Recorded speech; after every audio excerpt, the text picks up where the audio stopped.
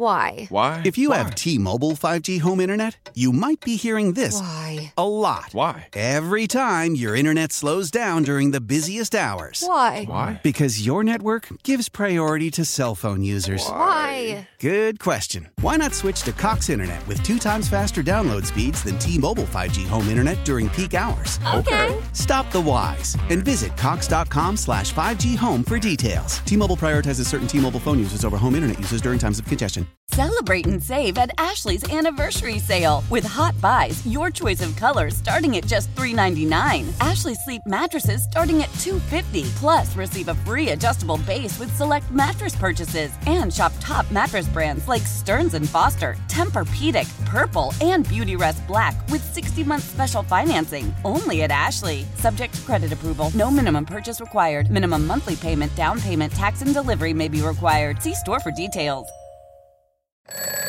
Wake up! Wake up! Mike Mulligan. Bears, football. You know what? I'd like to say you're wrong, Mully, but you're not wrong very often. David Haugh. That was one of the best questions you've ever asked. Yeah, I'm sure it's going to get an answer just as good. Chicago Sports Talk for your morning on 670 The Score. KC, good morning. How are you? Hey, what's up, guys? How you doing? Where are you at in terms of where this team is headed based on the direction Billy Donovan provides? You know, I mean, there's been so many moments this season where you feel like they've turned that corner that I was just talking about, and then they just come up with a deflating loss.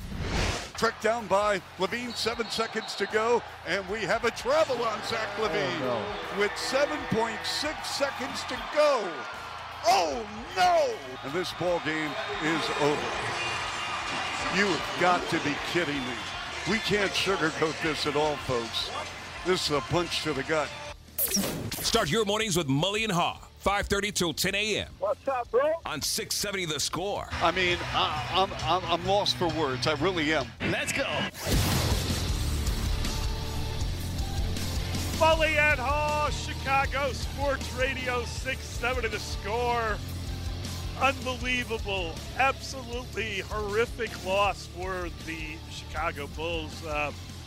David, they had that game won in the first half, and then what was that in the second? Another one of these third-quarter meltdowns, and I think they allowed 70 points in the second half of that game at Indy. How do you do that? Boy, was that hard to watch. I can imagine Chuck sounded as frustrated as anybody trying to describe it.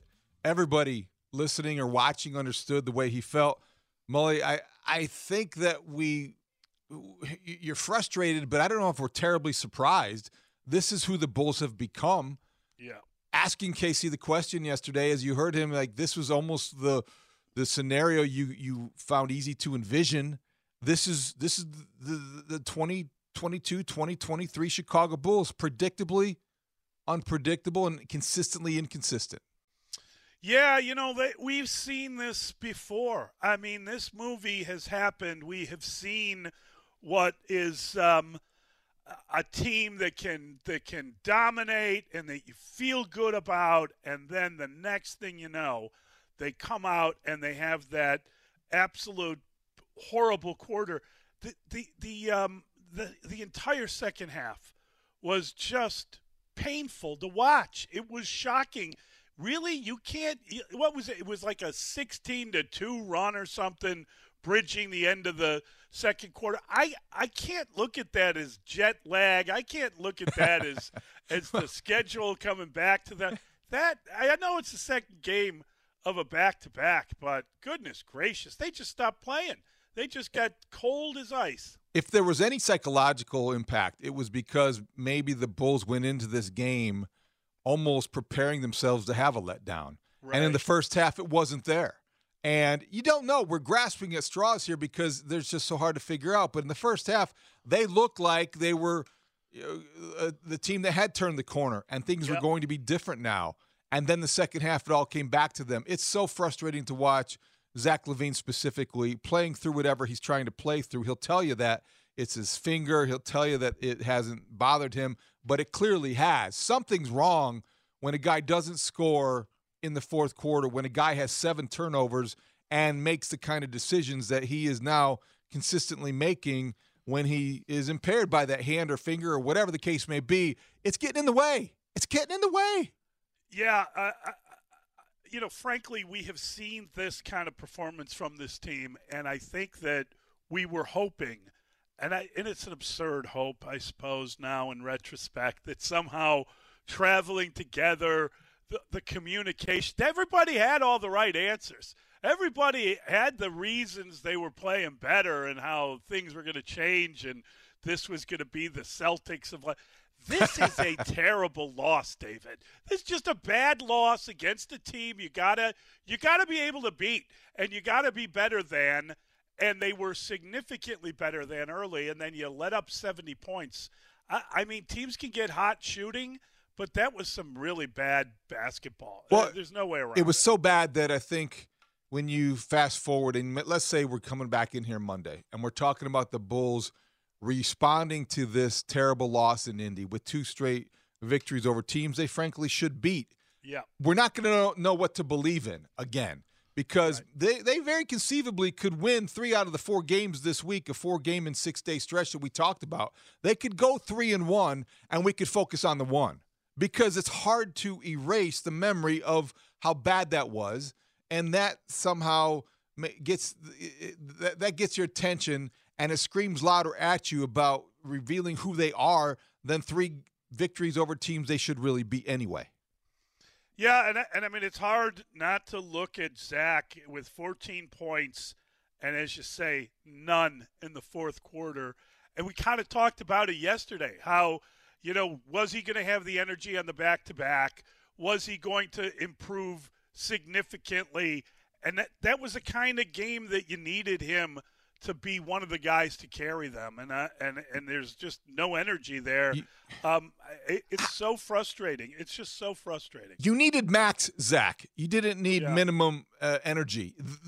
Yeah, that really. You're right, but think about that. You cannot have a game that you take off when you are making what he's making, the status that he wants to achieve. You just don't take nights off, and you don't have excuses for games where you don't score in the fourth quarter. And that would be one thing, but the turnovers. He doesn't protect the basketball, and he doesn't really handle it in a way that gives you any confidence he's going to make the right decision. So that's what I mean. If he can't handle the ball any better because of that finger or hand, sit him. Yeah. Give him time off until it heals, and you can count on him again. Yeah, it is. I got to tell you, it's really it's just deflating. After they'd won a few games, they needed to stack wins. They had the game won. They were the dominant team, and they got their big 3, all of them playing well. You get to halftime, and you're feeling really good about that game. And goodness gracious, what a screeching halt this season, and whatever feel good you had came to. Just a screeching halt. This is a punch to the gut. Oh, chuck. That hurts. Yeah. So oh, no. Zach says if he's healthy enough, I'll play. And you respect that out of every professional athlete. You respect that attitude, but I think at some point in time, the team's got to figure out that this might not be going so well, because if he is indeed impaired by this, then you want to get in front of this. And I just don't know how you let him go out there if he's ineffective. I know you have to strike a balance there, team leader, tough guy, but Mully, he's not helping the cause when he's out there turning the ball over. You think maybe the Mike Clevenger news was released at halftime to the Bulls or something? I mean, and they just stopped cold.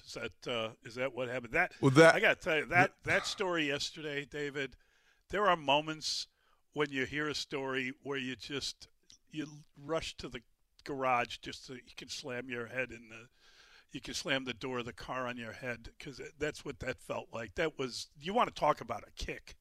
Oh, my God. Yeah, well, that's a very bad development for the White Sox. It's disappointing in a lot of ways. It's troubling when you see the details, and it's something that they have to try now. I don't want to say it's easy to suggest get in front of this. They're not going to get in front of this. They're way behind. They now have to address this in a way that doesn't have anything to do with due diligence, which we really don't suspect they did here. they've got to address this in a way that means that tells their fans that trust they asked for at the beginning of this offseason, that they're actually going to follow through with that. I really felt it was odd timing when they signed Clevenger in retrospect. Like, wow, where did that come from? Why did that happen as quickly as it did? It was just an odd one. It was just a very weird kind of thing. And you know, you look at the White Sox, it's not like this is the guy that's determining whether or not they're going to have a season or anything. It's not like he's the ace of the staff, but this is a guy that they went out and they got, and they completed kind of their pitching staff, and you felt like you could even get another pitcher, frankly, and you worried that they didn't have a lot in AAA, and you just were concerned about where the pitching staff is, but they got this guy, and he's been successful before. And it turns out that they found out about a week after they signed him that he was under investigation. Why didn't they do something at that point? Well, that's a great question. And you're right to point out some of the baseball elements of this and where he fits in the rotation or is projected to. But we both know that this goes well beyond wherever he was penciled into the rotation. When you bring him into your organization, regardless of the role, and then you find out after the fact that MLB is investigating him for allegations made by a woman who accused him of physical and emotional abuse toward the 3 children and their 2 mothers, herself included, as according to the Athletics story. And then you see some of the other evidence, which all you need is to know how to use Google and social media. Mully, this is troubling. And you're right. They may not have known about it before they signed him. And there might be reasons they later explain that help us understand that better. But they're really, until we hear otherwise, there's no excuse for not trying to address this sooner than they have had to address it. Is there? Listen, okay, I don't want to see this guy play for the Chicago White Sox. I mean, just say it personally. I wouldn't want to see this guy walk out onto the mound representing the Chicago White Sox. The story, okay, there's an investigation ongoing, etc. It's an awful story. And did you see there's like some visual evidence that was released with it? That's what I'm referring to. Yeah, it makes your skin crawl. And you see something like that,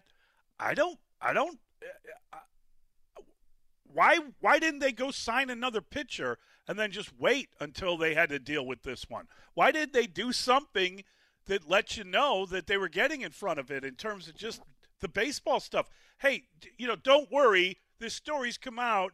We Major League Baseball apparently is not allowed to tell anyone about an ongoing investigation. It's in the rule book, whatever. But once you get wind of that, don't you make whatever moves you make to make sure that you've got yourself covered? Because clearly you're not just waiting for this to be it's some sort of resolution with baseball. This is a larger issue story, and I'm just disappointed. It's not a question of whether or not they did their due diligence. I'm not going to get after them about not knowing this before the fact. But the minute you find out about it, cover yourself from a baseball perspective and get ready to launch. Yeah, I think so. I think the fact about the due diligence, we'll find those things out. There might be some players' union and privacy issues that prevent us from ever finding out exactly what they knew.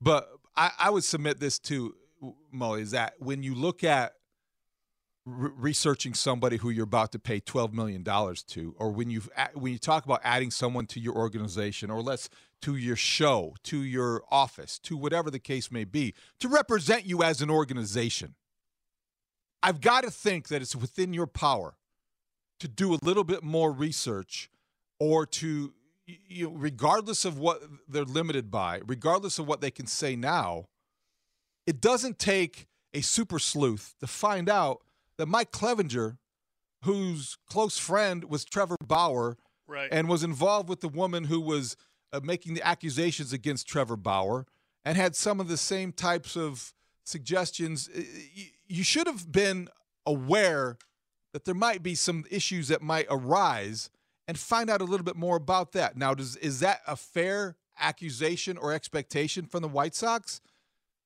I think we'll find out later. But what we know now is that they want us to give them the benefit of the doubt, and they have done nothing to earn it. So what do you do now? Yeah.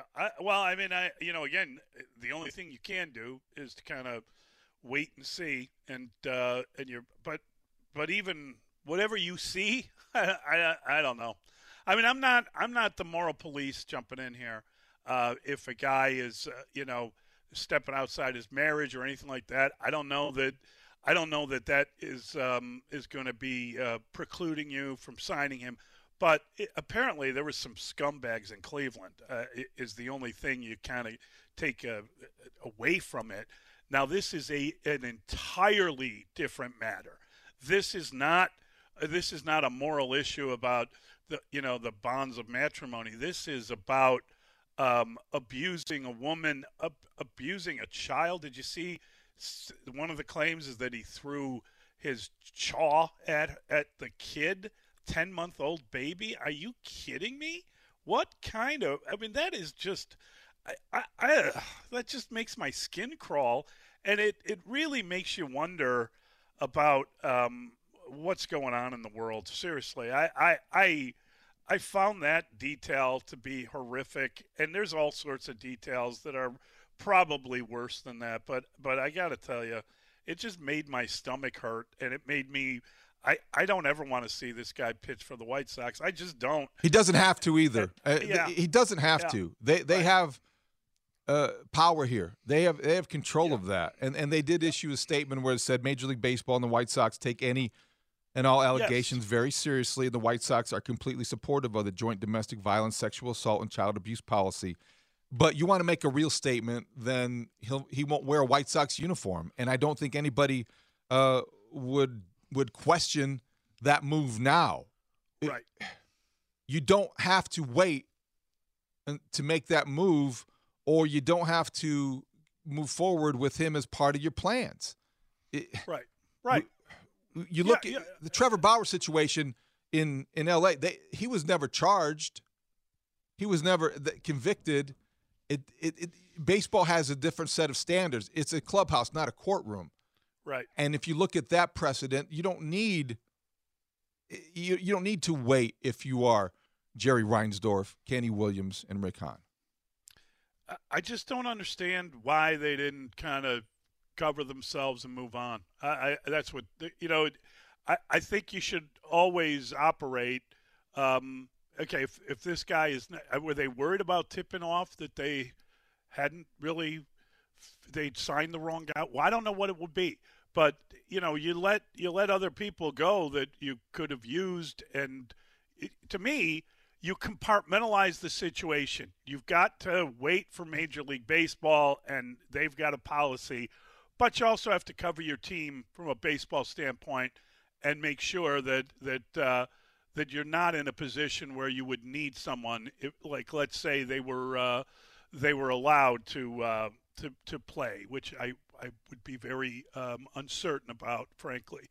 But let's say that they are allowed that Mike Clevinger is available. Mm-hmm. I'd rather pay him off than put him on the mound. There's no doubt about that. Yeah, no question. There's no question about that. Yeah. What do you stand for? What do you want to stand for as an organization? You got to have that conversation right now. If you haven't had it already, knowing this was coming, you've got to decide that and do what comes next. And it's a tough call perhaps to make. Or in some cases, some people would say it's a very easy one. You can't let him represent your organization on the mound.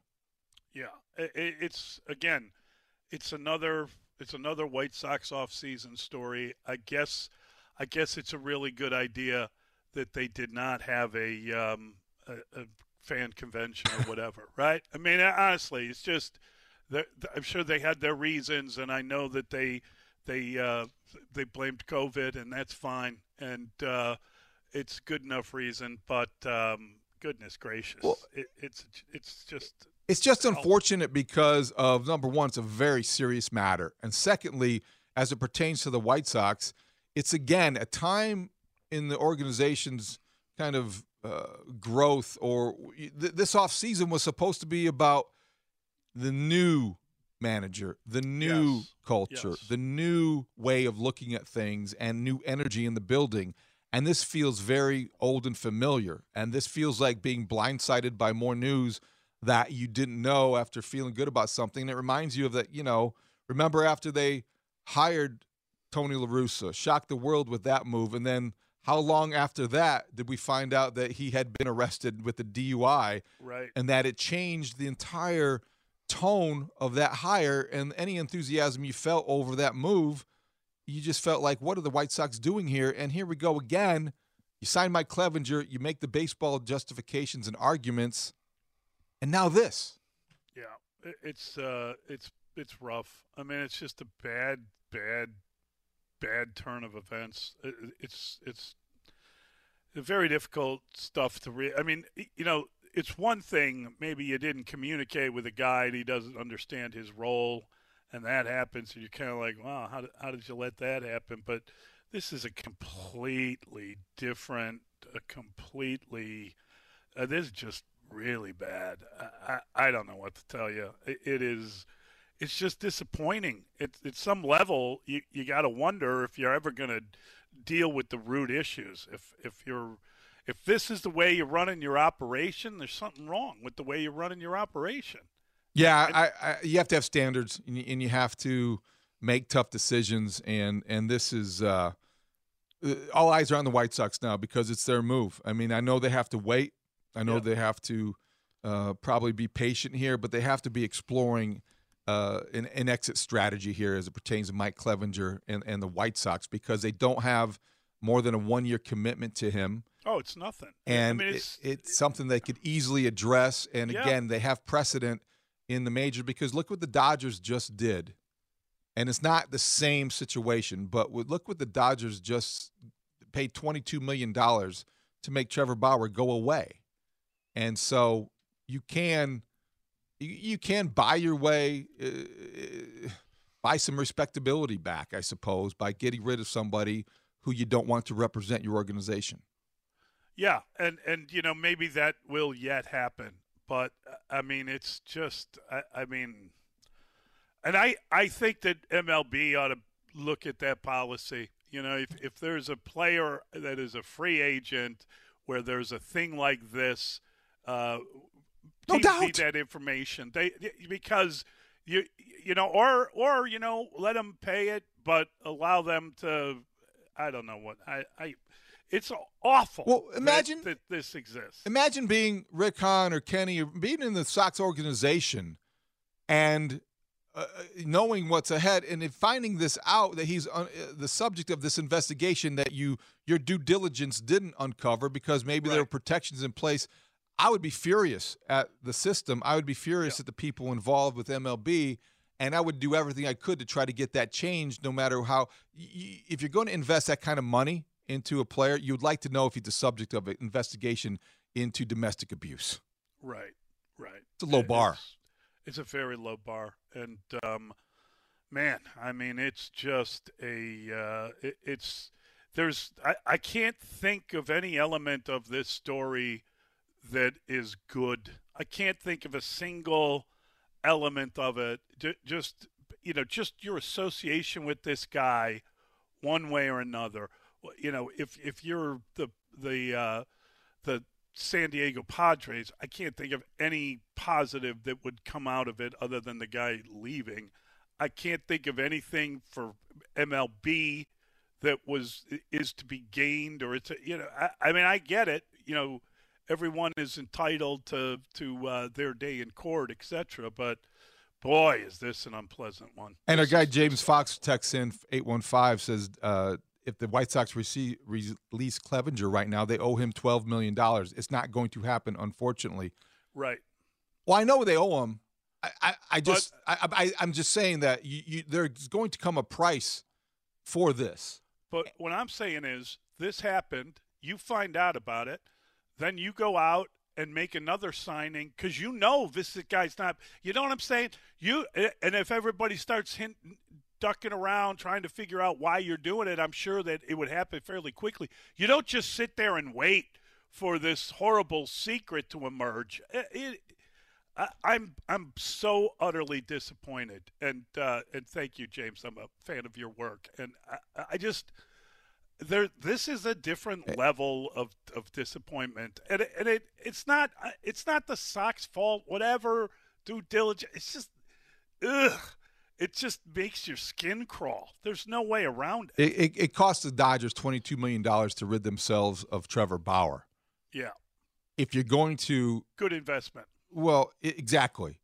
And sometimes this is the cost of representing the organization the way you want it represented. I'm not saying it's the ideal situation or solution, but it should be on the table. And I got to be honest with you, until you see what happened, until you get details of it, maybe you're kind of, well, let's see what there's no let's see in my world, not with this one. I'm sorry. It's just, again, if that makes me baseball stupid, I stand proud of that stance because, good God, Well, we'll continue to talk about it, Molly, because it's a long show. We got the Pick Six coming up, but this is not going anywhere. And it is a disturbing story, and it's something that's uncomfortable to talk about, but it's something that we have to address.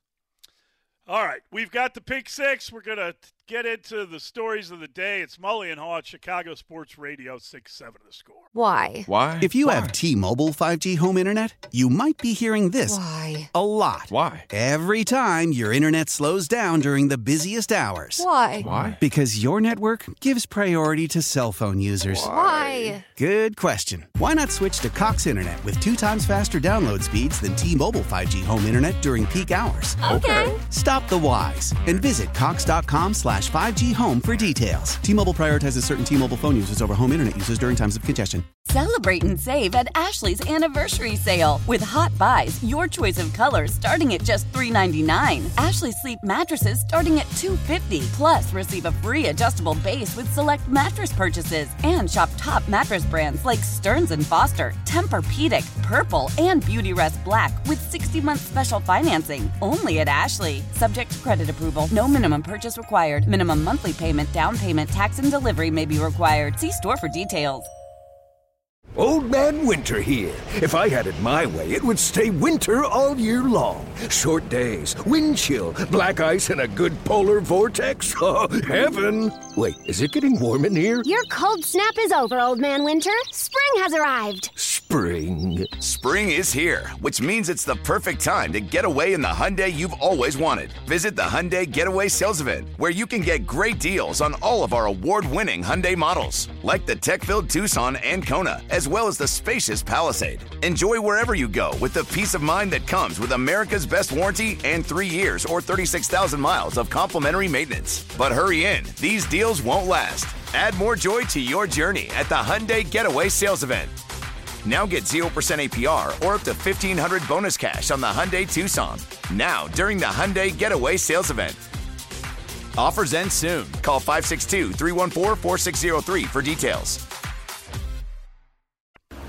It's Pick Six with Mully and Haw, where we debate the top 6 sports stories of the day and then open it up to you, the Chicago sports fan. Call us at 312-644-6767, or you can tweet your thoughts at Mully Haw. Pick Six with Mully and Haw starts now.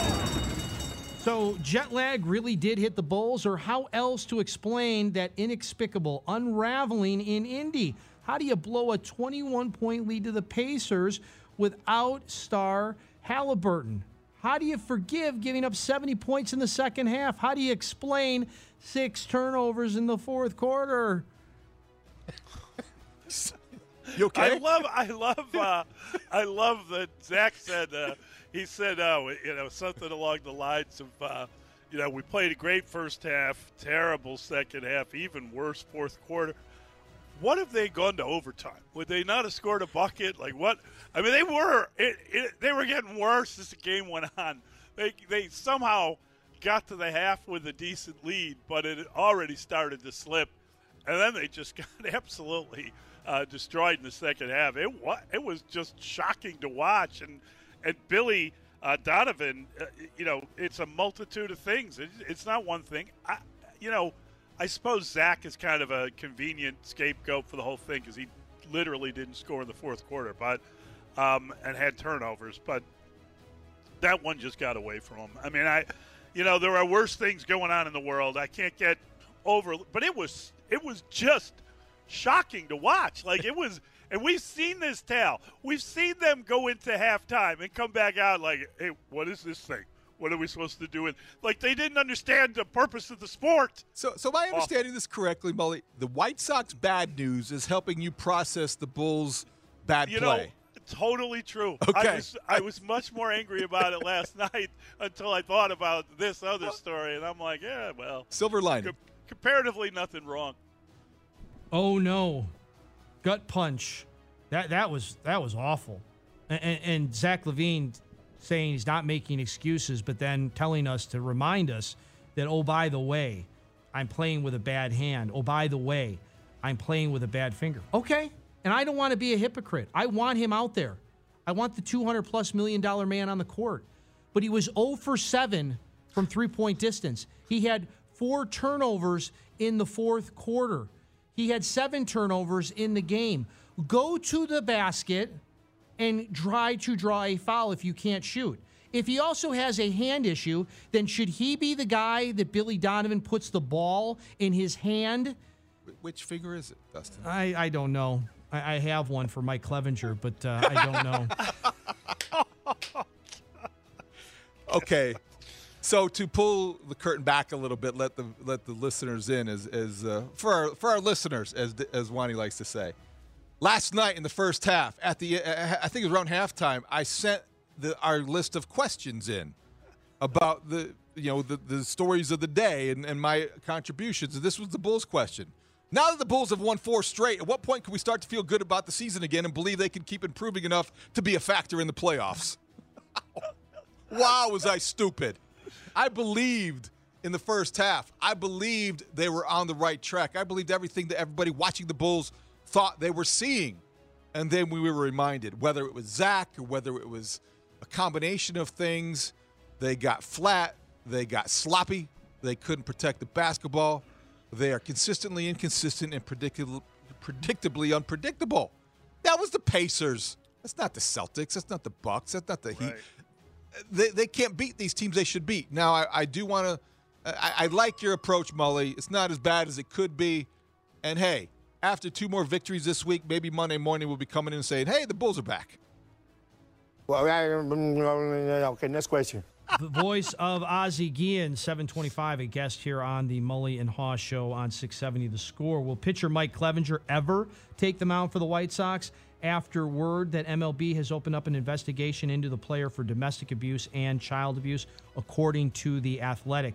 The investigation was underway when the Sox signed him to that 1-year, $12 million deal, but the team didn't learn about it until a week later. Should MLB be allowed to caution a team, or was that any kind of failure on the White Sox part? I'll withhold judgment on the final part of that question.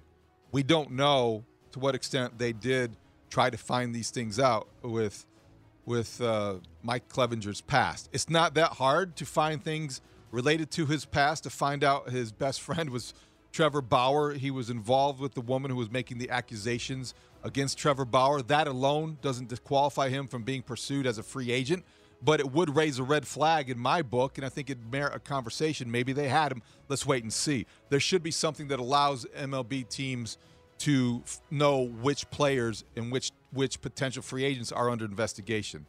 As for the White Sox, they came into this offseason and Rick Hahn was vowing to regain the trust of Sox fans. This is no way to do that.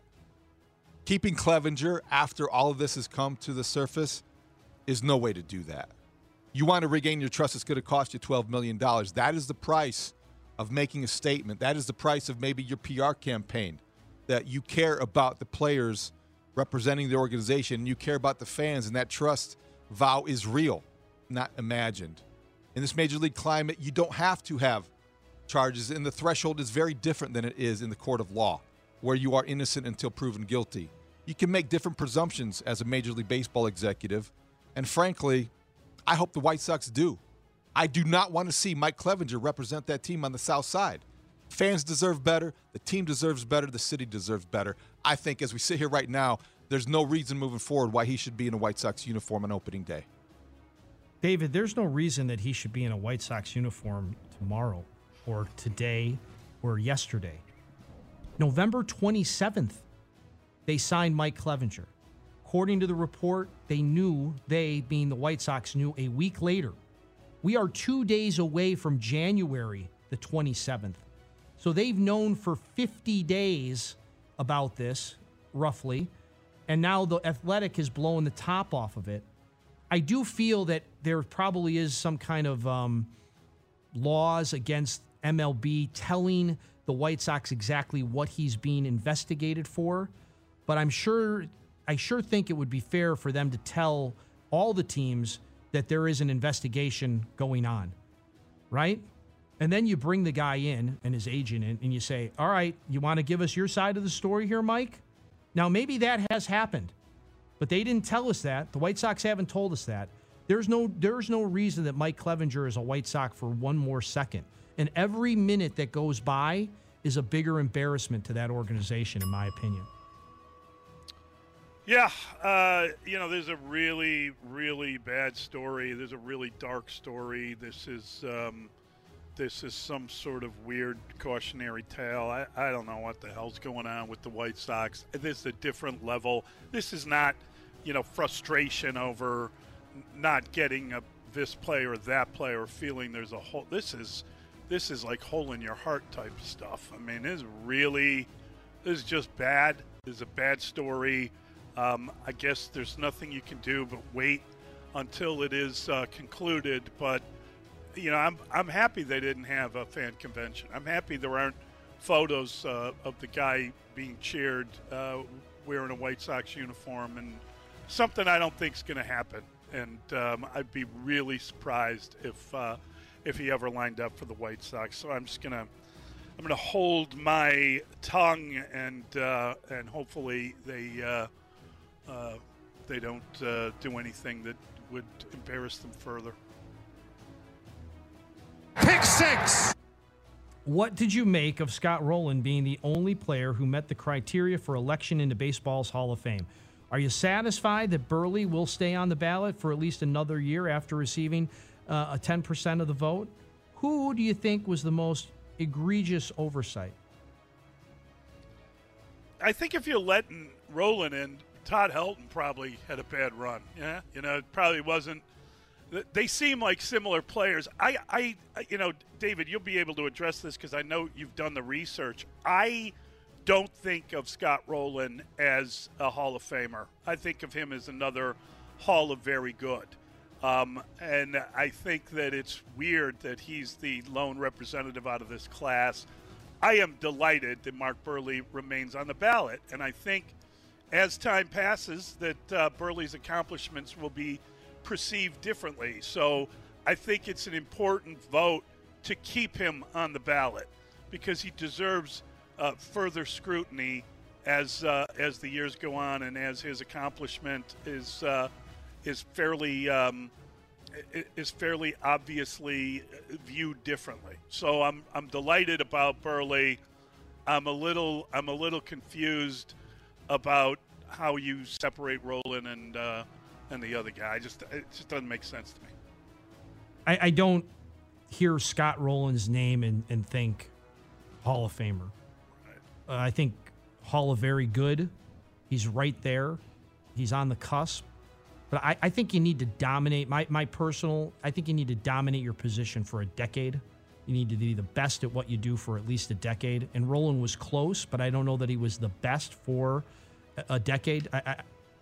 I don't think anybody, honestly, the names that are there, I don't think any of those guys scream Hall of Fame to me. I'm glad Burley's still getting talked about, but Burley, again, with all due respect, and it's not because he's a White Sox, he doesn't scream Hall of Fame to me. I voted for him, though.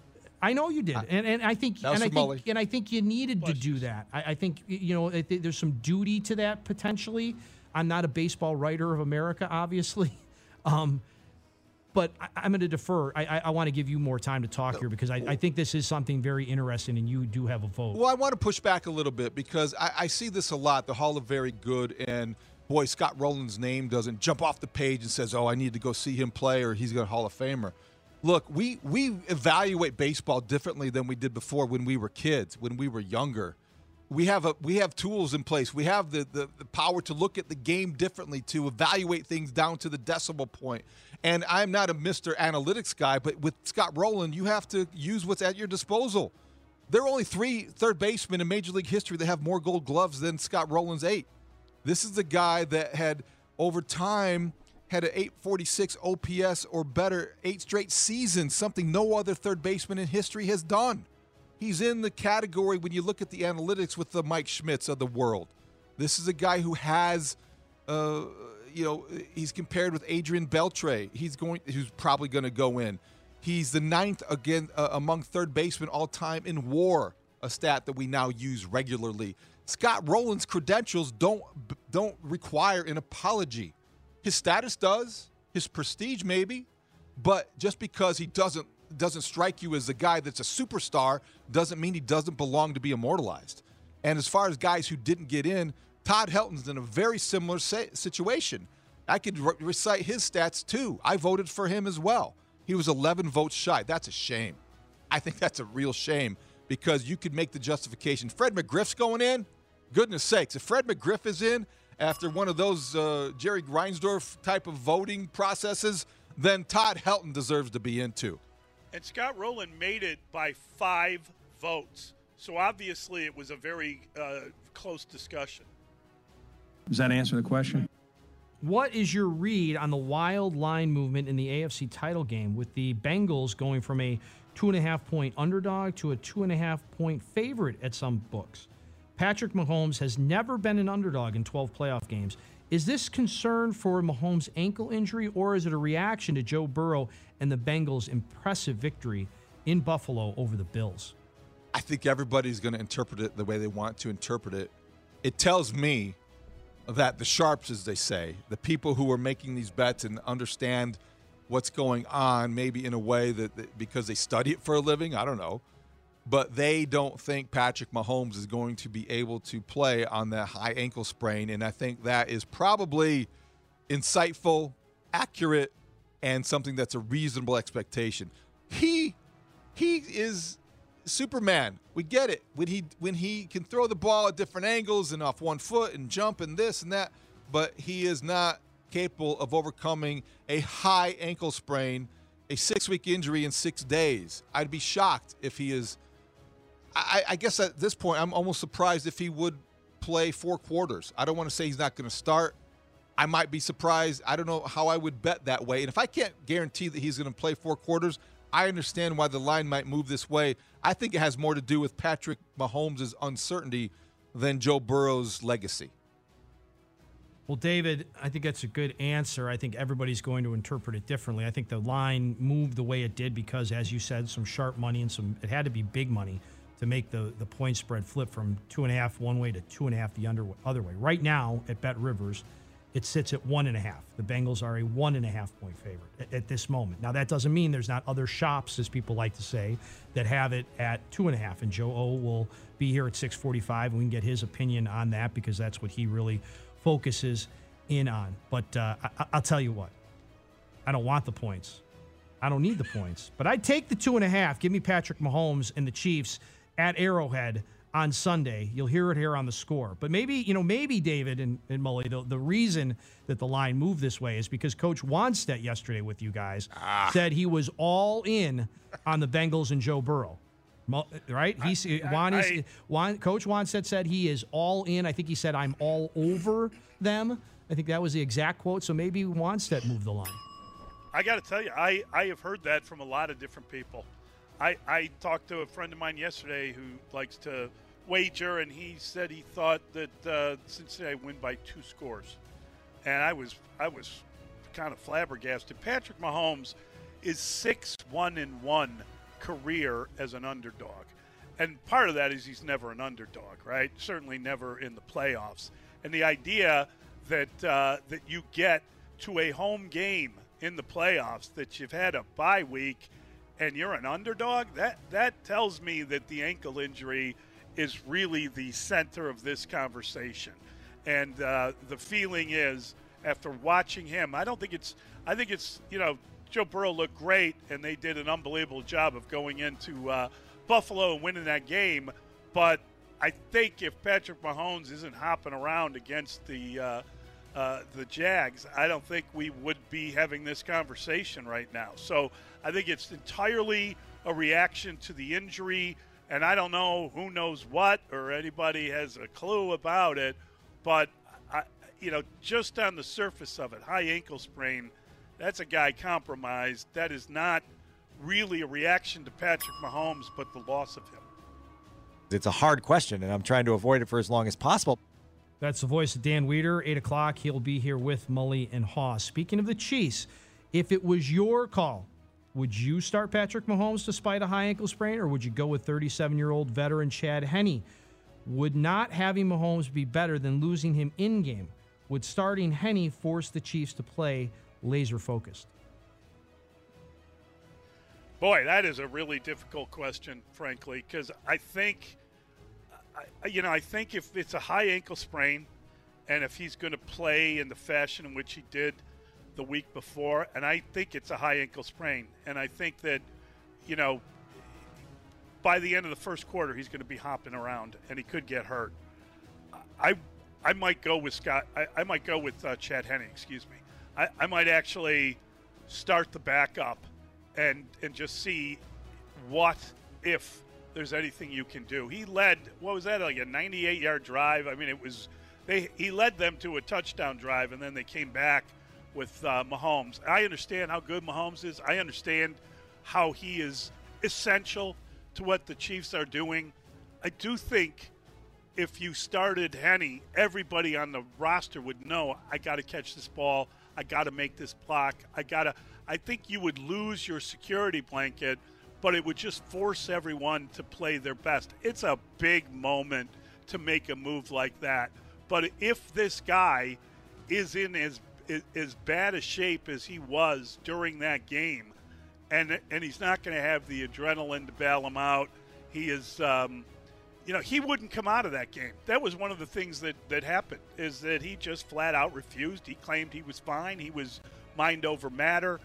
I got to tell you, I would have to see the medical report, but my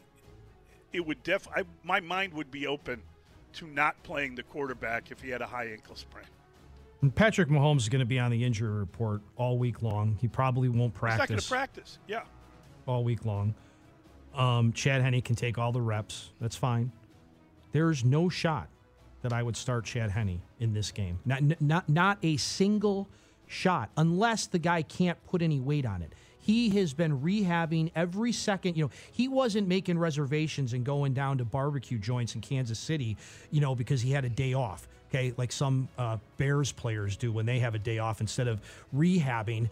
He's been at the facility. He's not, he had Grubhub deliver him dinner, or he had his wife go get him dinner.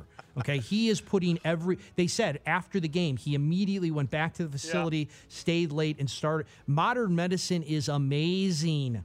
Okay, it's amazing. If they're not lying to us about what the MRI revealed, you put a shot of Toradol in the ankle, you tape the thing up properly. It was improperly taped. That trainer should go to school again for whatever it is to figure out how to tape an ankle up in a game. You start Patrick Mahomes because without, Mully, as you put it, the security blanket, I think guys are going to come out flat and worried.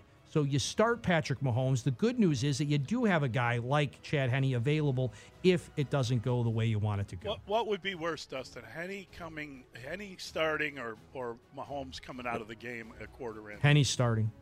I think it's an interesting conversation. We had it yesterday, Mully, and I saw your point of view, and I thought about it some more, and I don't think that I would want to show any weakness if I'm Andy Reid, and I don't think that I would want to open that door psychologically. And I think that there would be maybe a heightened focus, or you certainly would get the intensity you're looking for if you start your backup, because everybody would know they'd have to raise the level of their game. At the same time, I think there's almost like Patrick Mahomes is our leader.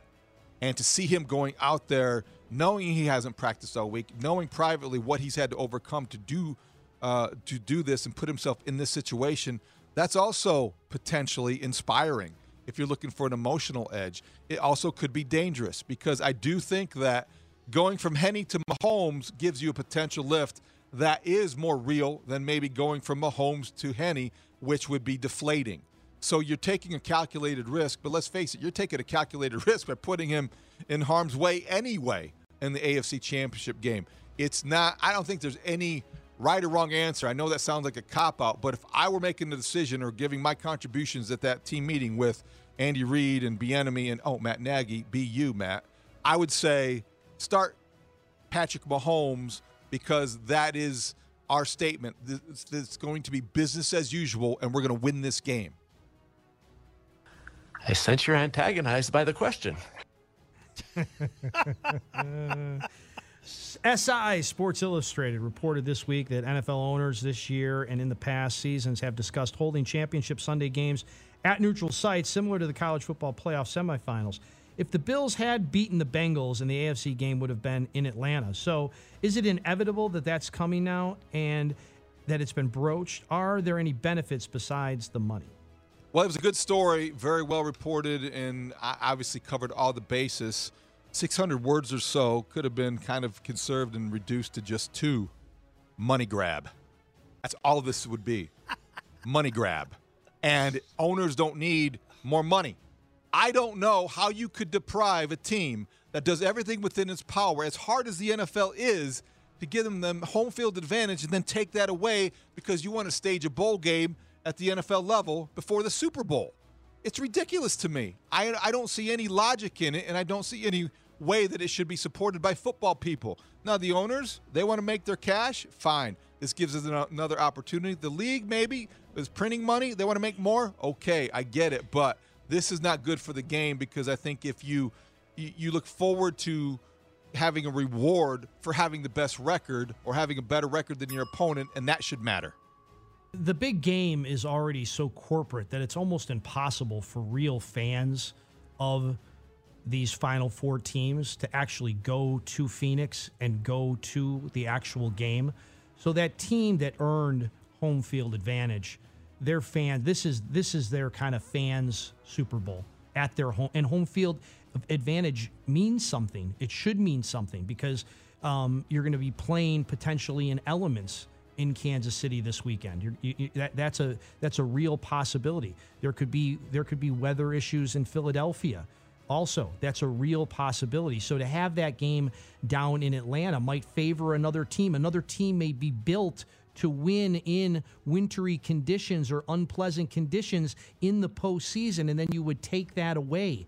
The NFL doesn't need to go down to another city with a stadium to say, I wonder if this stadium could handle a Super Bowl, so let's put them through the motions and see if they can handle an NFC or AFC title game. You don't need to grow the game. Can the game get any bigger than it already is? Can the league, can the sport, can the league? So no, and no. Yeah, let's see. So you pay a PSI, a public seat license to PSL to get your PSI is what? Is that the air in the ball? Yeah. You pay. Thanks, Tom. You were thinking Tom Brady there. You want to talk about deflated? You pay for your seat. You got people that you see all the time. You get to know your neighbor, and you all kind of watch the game together. Everybody shows up. You do, but now you got to. We'll give you some seats. You get a lottery. Now you got to drive across the country or take a flight. Figure out a way to get a hotel. Are you kidding me? Like, the only way you're going to have home field is by tapping further into the fan. If your team gets home field advantage, it's a wonderful thing to go to a game knowing that if you can win it, you go to the Super Bowl. And then you got a decision to make about how much money you're going to pay to go and are we all going to go, etc. It is money grab on top of money grab. It's just... It kind of, this is, let me ask something. Let's say that the teams with home field advantage end up in the Super Bowl. Does that mean you got to end home field advantage? Does that mean anybody who had a bye week, you have to change that? Why? That's illogical, isn't it? You earn it during the year. Exactly. Thank you. And you should be rewarded for what you've done by having your home crowd support you. Otherwise, Mully, you'll see decisions made during the regular season you think are bad now. Home field will be even less important than it is now, and you'll see decisions to play guys or not play guys reflecting that. I know some people already want to check in. 312-644-6767 is the number. We have the extra point next. Mully and Haw on The Score. Set up this extra point. It's time for the Extra Point with Mully and Haw on 670 The Score. As Aaron Rodgers drags out another decision about his future, is it worth noting that he's coming off one of his worst seasons at 39, having thrown his most interceptions in a decade, fewest yards in any year that he played in 15 games? If you were wondering about Tom Brady at 46, shouldn't we doubt how much Rodgers has left after 40? Is either really missing piece for anybody? Only the teams that sign them or trade for them can answer that, but I would have some doubts. Tom Brady looked every bit of 46 or 45 in his last game, and I know he is the greatest. That won't take anything away from that label, but he's at a point where you wonder about his mobility, and the next hit he takes, will it be the last hard hit he takes? Aaron Rodgers did look like, whether it was he didn't spend enough time with his receivers or wasn't all fully invested emotionally, whatever the case may be, he did not look like the MVP caliber Aaron Rodgers that we had seen the 2 previous years. And I wonder what's next. Sometimes these falls can be quick and precipitous. They can be something you don't see coming fully. And if I were the Jets, for example, I'd be a little wary if I'm making a trade for Aaron Rodgers. I can't get it out of my head right now. Recency bias. Matt Ryan talking on the CBS pregame show. The modern NFL quarterback. The modern NFL quarterback. You need your legs. You need mobility. We in Chicago understand all of that. Watch Jalen Hurts. Watch Joe Burrow. Your legs matter. Your arm does too, but you have to be able to move. These guys can't move. So I do wonder if what's going to come next, and I would just be buyer beware for whoever ends up with Tom Brady and Aaron Rodgers. Don't usually like to answer a question with a question, but this was a point of contention yesterday during this very segment of the show. So David had said that the Jets are a quarterback away, and he just mentioned the Jets and Mr. Aaron Rodgers in the same sentence. So Aaron Rodgers is not the quarterback that they need to get them to the next level? I think it's a question worth asking and addressing, and they might be. So the other destinations were the Titans, the Colts, and the Raiders. I have such Aaron Rodgers fatigue. Aaron Rodgers hasn't done anything near what Tom Brady has done. Aaron Rodgers has how many Super Bowl rings? He has one. He has how many trips to the Super Bowl? One. Yeah. Okay, Rex So Grossman you're saying he's unbeaten? has a trip to the Super Bowl. So Aaron Rodgers doesn't deserve our questioning and wondering like, I guess, Tom Brady does. I get it locally because he's been a pain in our backside for so long. But he's not even, this is like talking like Jordan LeBron, okay? Like, I mean, again, Aaron Rodgers sits in the cry room. Tom Brady sits in the front row behind Michael Jordan, so he's 1A. I mean, Tom's next stop should be the Fox booth, frankly. I mean, Tom looked as old as his age in the end of the year. I don't think Aaron Rodgers is washed yet. I think he still could have a year or two. I think it's different between the two of them. How old is it? Is it 6 or 7 years? I mean, that's a long time. What amuses me about Rodgers is when asked about his future, he again brought up Jordan Love and basically said that the Packers had drafted his replacement, and if it wasn't for his COVID MVPs, as he termed it, they would have tried to replace him already, and that they have a belief in the organization that it's better to replace a guy a year early than a year late. And I thought that was interesting. He's still harboring that resentment toward them over Jordan Love. It is unbelievable that this guy can't let it go. But nonetheless, I think the most disturbing thing I heard yesterday is that Indy is eyeballing him. And if that's the case, that means they're not trading up with the Bears. So Aaron Rodgers is gonna mess the punch bowl yet again for the Bears. He's going to ruin the party yet again. The guy is making $60 million next year, whatever, 59. So he's talked about having to rework his deal. That was probably the most interesting thing.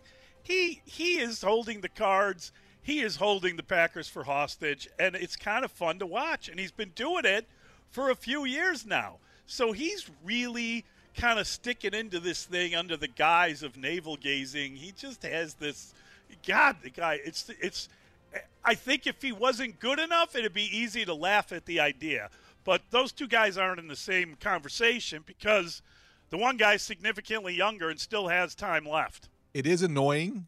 It is Aaron Rodgers. But I also wonder if he talks like a guy, Mully, that knows something. He talks about Jordan Love, and he talks about, like, the Packers' willingness to move on. This seems like he's talking in a way that's couching everything and preparing people because he knows maybe the Packers are tired of him as well.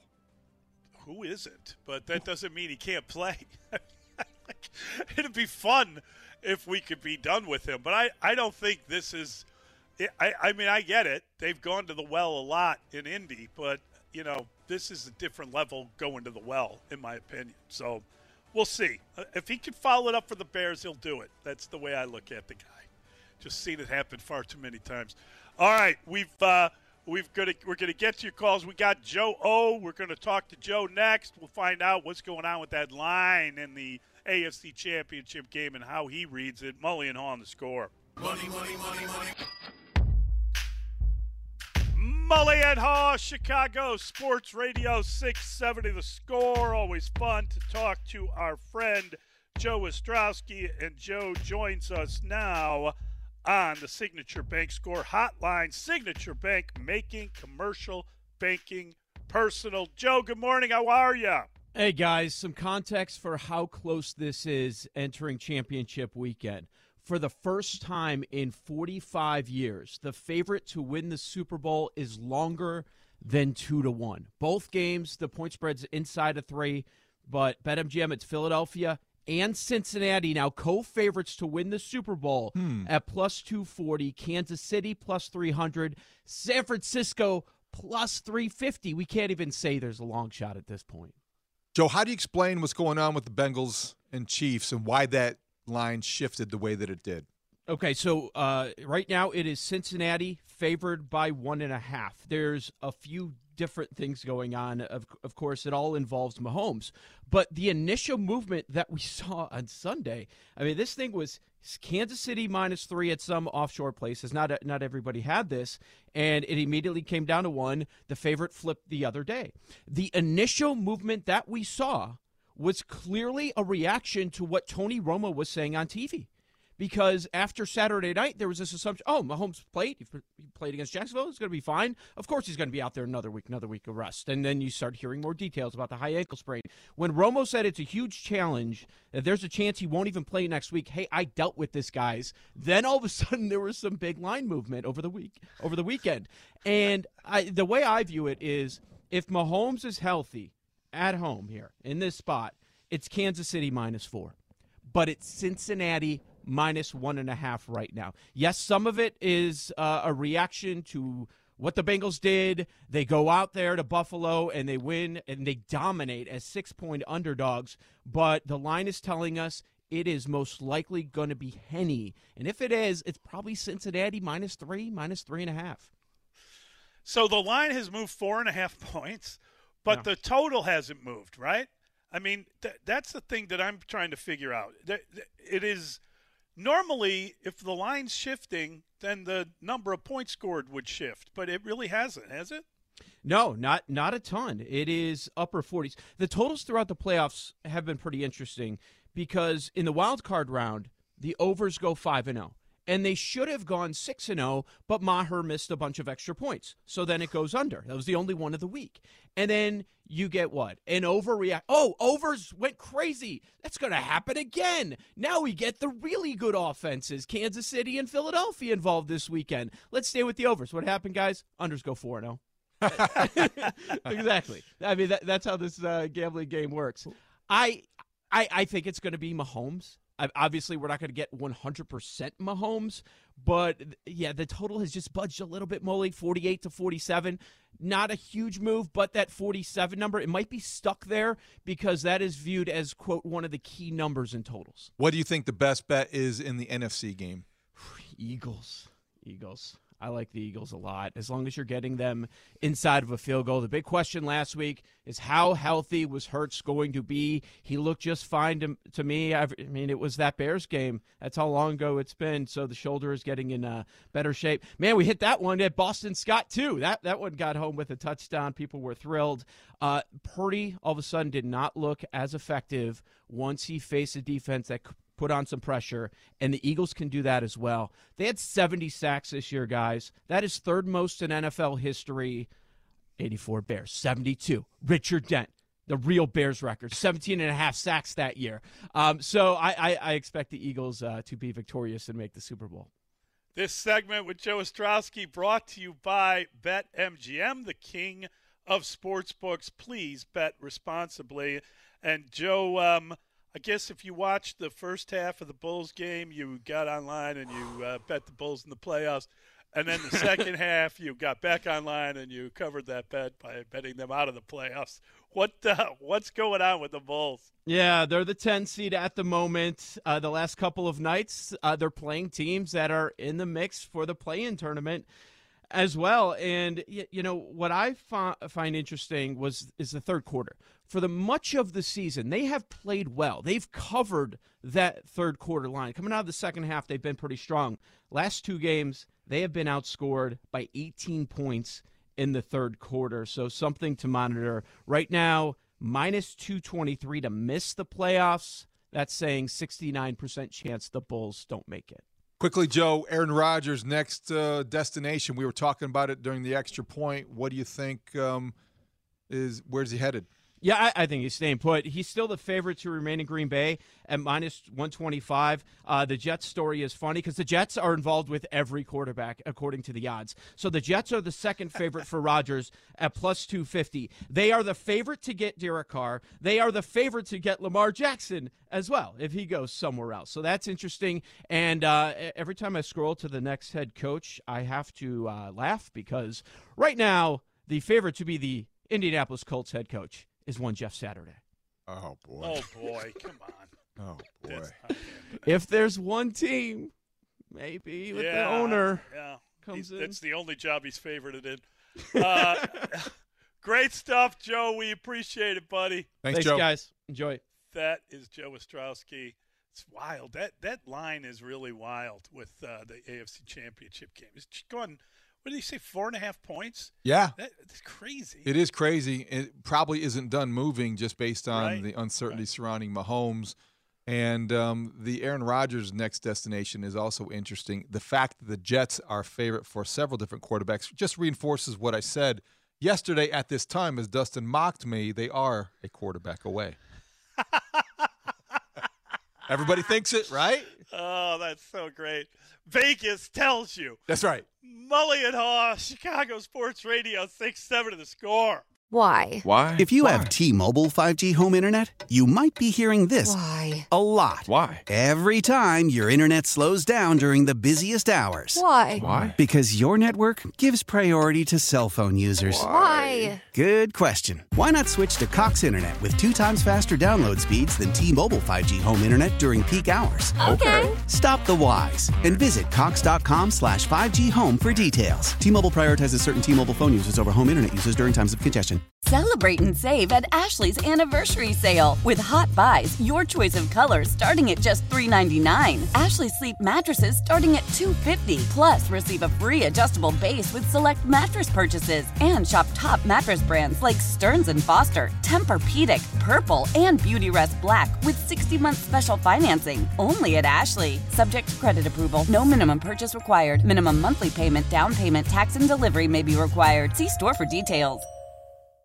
The national sales event is on at your Toyota dealer, making now the perfect time to get a great deal on a dependable new car. Like a legendary Camry, built for performance and available with all-wheel drive, you can count on your new Camry to get anywhere you need to go. And with available features like heated seats and a multimedia touchscreen, you can stay connected in comfort and style. Or check out an affordable and reliable Corolla with a trim for every lifestyle. From the hip and agile sedan to the sporty hatchback, there's a dependable Corolla built just for you. Plus, both Camrys and Corollas are available in hybrid models, so no matter your style, you can drive efficiently and affordably. And right now, your local Toyota dealer has more vehicles in stock and is making delivery on new vehicles almost every day. So visit your local Toyota dealer. And check out amazing national sales event deals on Camrys, Corollas, and more when you visit buyatoyota.com. Offers end April 1st. Toyota, let's go places.